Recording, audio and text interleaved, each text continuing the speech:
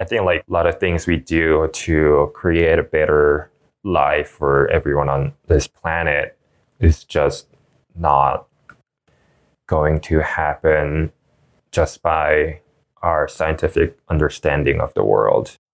I think there's just a huge social dimension that's mostly the bottleneck.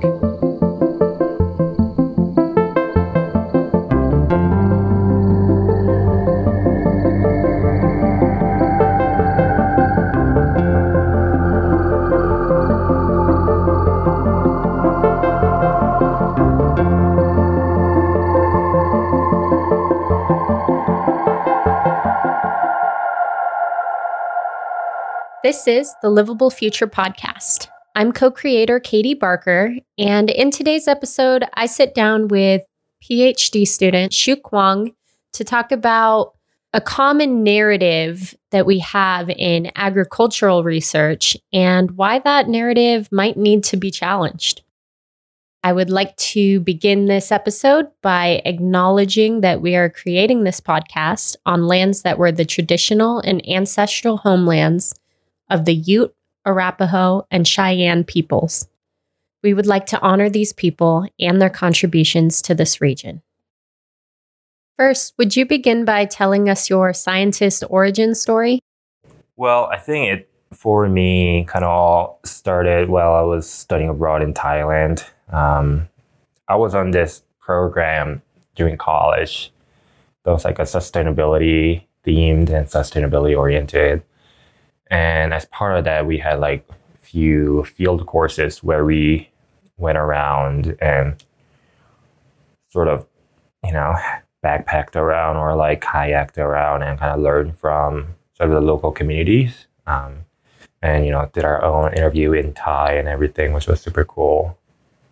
But yeah, before that, I wasn't really interested in soils, which is what I study now. But yeah, one day we were doing this soils activity in this village. The goal was to kind of dig a handful of soil from different kind of farming systems and compare them. And I was like super bored. And we went to like the annual corn farm and digged up the soil, and it was like super degraded, like super dry.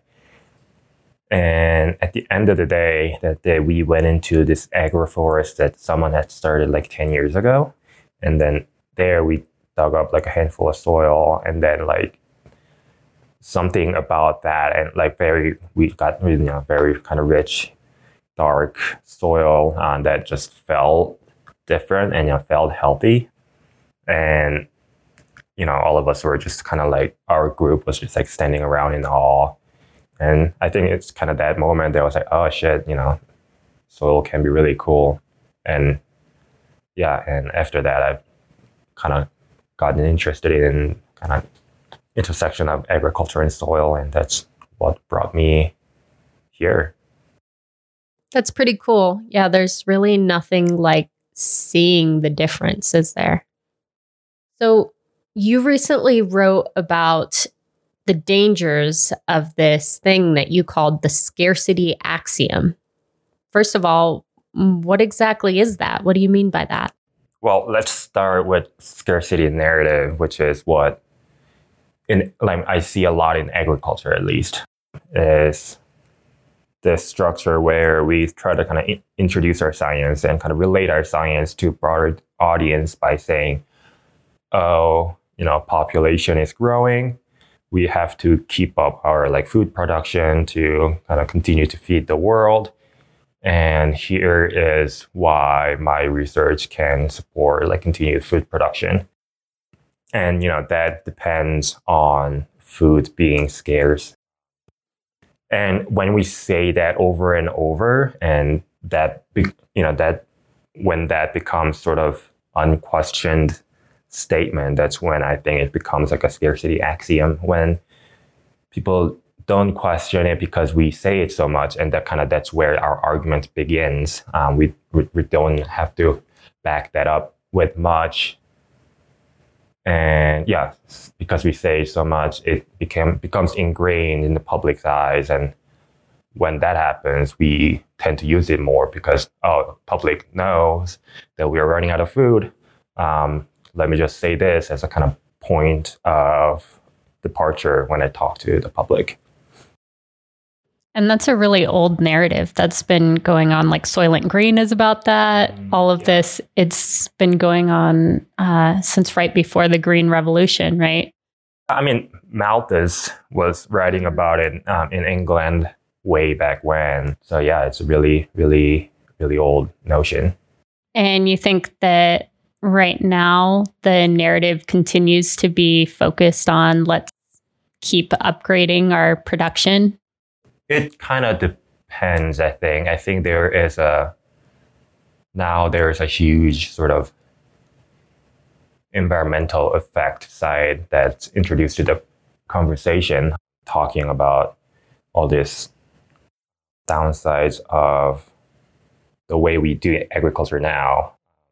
But I think still, even then, the conversation is about we still need to produce a certain amount of food to feed the world.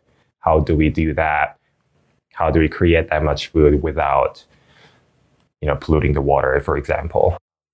So I think the conversation is still very much focused around, how do we kind of take our way through this? Or in a more like systems perspective, how do we create more sustainable systems to create more food then? I think that's kind of the implied assumptions in many of the research going on right now. So what is the danger with this axiom? I think it can be summed up as like when we talk about scarcity axiom and stop kind of questioning it, we very much kind of simplify what scarcity is in the modern world and how it comes to be, because scarcity as it's experienced now, it's mostly artificially generated. It's about it, it has a huge kind of social and economic origins more than production side of things. So when we start talking about scarcity as this kind of immovable fact, we start to erase those things. And, it's scarcity is generated to serve some kind of purpose. And when we try to make that scarcity as just a fact of, human civilization, then we also start to ignore why scarcity is generated and how it's enforced. So I think that's the biggest danger. So we ignore how we got there and we just say, oh, everything is scarce, like natural resources are scarce. Right. For example, I think of most scarcity in terms of food just because it's most visceral to me. And also because I'm in agricultural stuff. And, food shortages is so funny to me because it is so apparent that we do generate and produce enough food to feed everyone in this country and around the world. But people are still going hungry and people still experience famines. So, I think when we kind of lean on scarcity axiom, the narrative becomes, oh, of course, we experience scarcity and the human population is always growing and food can follow up. Then we kind of start to ignore, well, we do have enough food now, but why are some people still going hungry? Right. It's like we're trying to solve the wrong problem. Exactly. Yeah. Like the common number that goes around, especially in the US, is that 40% of all food that are, created go to waste. And I'm sure some of it is not necessarily salvageable. In such a huge system, there's going to be some laws. But then it can't be all 40%. Some of it, is being wasted due to the huge swath of people who cannot pay for food. And we have an economic system where it makes more sense to bar certain people from accessing food that instead going to the landfills. Yeah, nothing is 100% efficient, right. But you would hope for a higher number than 60% efficiency in any system. So that is definitely, that's the number that always gets me too. So this sort of aspect of access to resources reminds me also of another thing that you wrote about, which is the population crisis. And this one is really important to me also because I feel like I hear this a lot in academia and in other environmentally conscious groups where people start talking about population and the population crisis, and that population is just skyrocketing and we need to limit our growth. But I kind of hate this argument because I think ultimately it also becomes a question of who has the right to have babies. And it can quickly get into racist colonial ideas and quickly jump to the conclusions of, well, we're productive members of society and you aren't. And nobody seems to stop and think about how people don't use up the same number of resources everywhere. The privileged members of society have a much larger impact. Yeah, definitely. I think that's, when we have scarcity axiom, that's population is growing, we got to keep up food production. Then one part of that argument is that population is growing and that's a problem.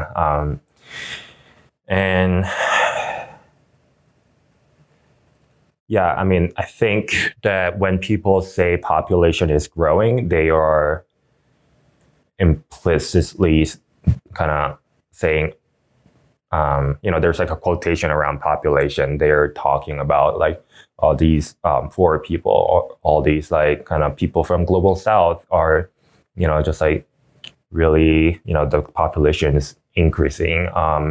And us from the quote unquote civilized society where we have little more stable population growth, have to, look at that as a crisis. And, from that alone, you kind of build up this narrative where these people who have kind of least amount of access to resources become this villain, right?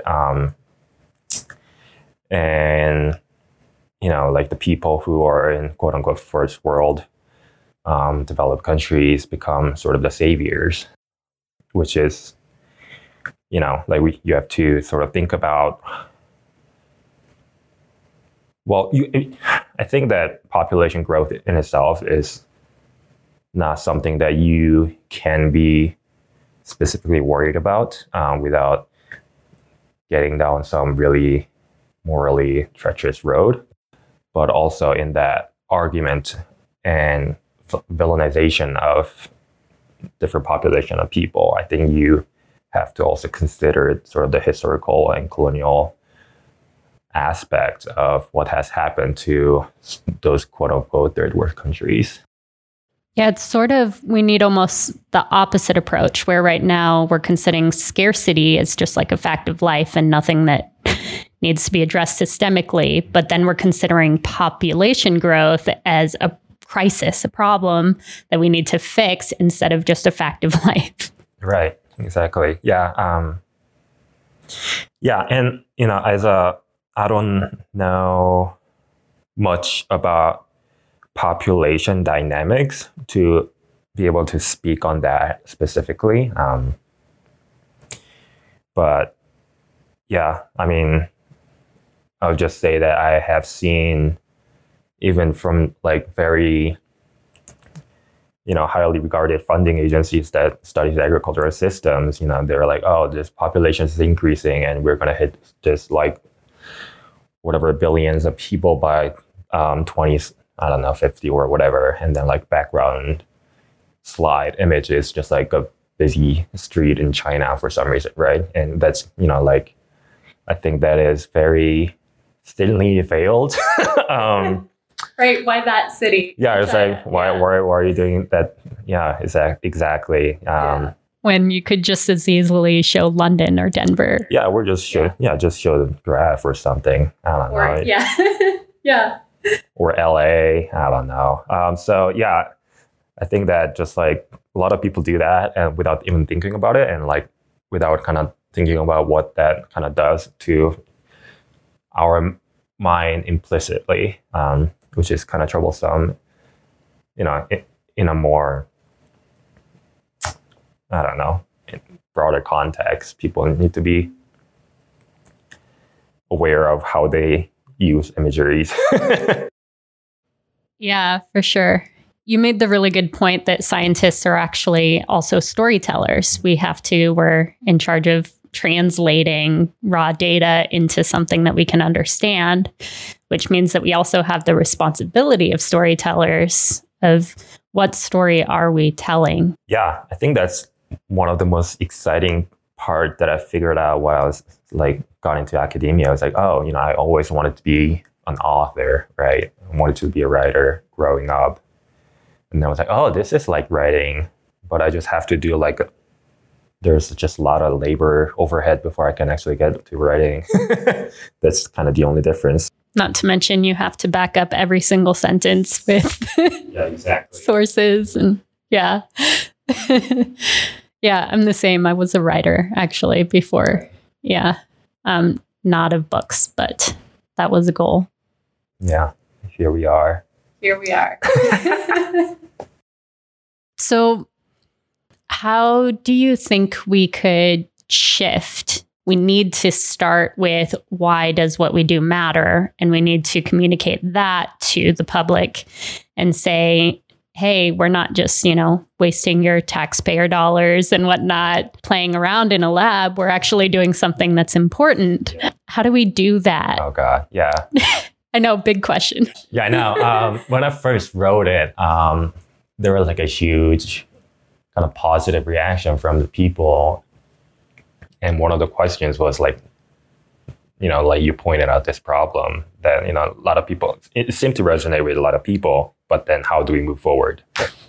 Excuse me. Then, yeah, and I think that's obviously a harder question to answer. I think it's easier for me to point out a problem than it's to like figure out how to solve it. Yeah, of course. Yeah. And, it's not that anyone's expecting me to solve a problem single-handed, but I've been thinking a lot. So that's to say, I've been thinking a lot about it ever since I wrote that essay. And I think there are sort of multi-tiered approach in terms of how radical of a change we are willing to give to how we generate knowledge and how academia functions. Because I think that the most minor change you can make is to be like, when we start talking about our science, we can talk about how, hunger is mostly caused by non-production issues, but still we use a whole lot of energy and resources, and there's a lot of different things that go wrong in generating the food that we do make. And that kind of food produced, like the harm done per unit of food, I think is still a valid argument to make, right? Because even if we were to descale our food production system to just meet the need of the population, I think the question still remains, can we do that sustainably and without kind of ruining the whole ecology of the planet. And I think that's still a fascinating question, and I think we can communicate that pretty well. And I think that is like one of the alternate ways we can talk about our science. And I think if we wanted to be more kind of radical, I think we have to actively presuppose a post-scarcity world and post-capitalist world in our science, where if we were living in a society, like decades from now or like centuries from now, where every like ounce of food we produce and every ounce of resources we have are equal, justly distributed, then what kind of problem are we going to have if we were to keep up this method of resource extraction? And how do we solve that within that context where we are actively preparing for a better world to come rather than trying to mitigate kind of the unjust systems that we have right now and kind of prolong its life, I guess. So what would you say to non-scientists or people who don't identify as scientists that may be listening to this? I think people have to be cognizant of sort of the power dynamics that are embedded within any conversations about resource, right? Or like the use of natural land in terms of like, growing food and stuff like that. When you say there is a problem, right? How does that problem come to be, and how, like, what other aspects are there to the problems that they're describing other than the solution that they're suggesting? I think it's something that you have to kind of look out for, when you think about, there's like a freshwater shortage, and here is, let's say there's a paper about, here is some technology that can filter wastewater in this really cheap way, and here's our findings about it. You have to ask, why are they out of fresh water, and like who actually has access to fresh water then and who doesn't, and do anyone benefit from some people not having fresh water, or just like, do people use more fresh water? Some people use more fresh water than others. And I think that kind of question has to be asked also by the scientists, but also by the people who consume kind of what scientists are having to say. So kind of looking past just like, okay, cool solution to a problem, but also what was the cause of that problem to begin with? Right. And I think you can also think about in a kind of reverse way, where you're like, okay, so let's say we apply this solution. Will that problem be fixed? Right. And I think most scientists will just play it safe and say no, because I think people are aware that what they're doing isn't a silver bullet. But often we are pressured to present it like it is a silver bullet, just because that's kind of how we up our research game and get attention and get funding. But, it is scientists' job to notice that it is not a silver bullet and communicate that, and its audience can encourage that behavior by kind of questioning that further. What trends do you see that give you hope? I think I'd see most hopeful things in more personal and kind of localized context.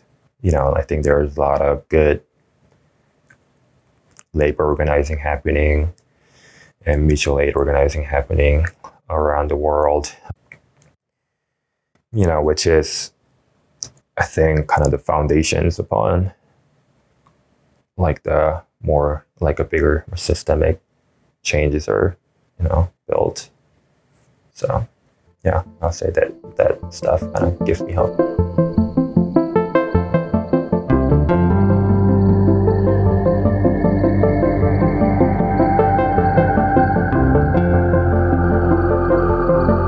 That was episode 10 of the Livable Future podcast. Thanks for tuning in, and we hope that you'll check out some further reading on our website.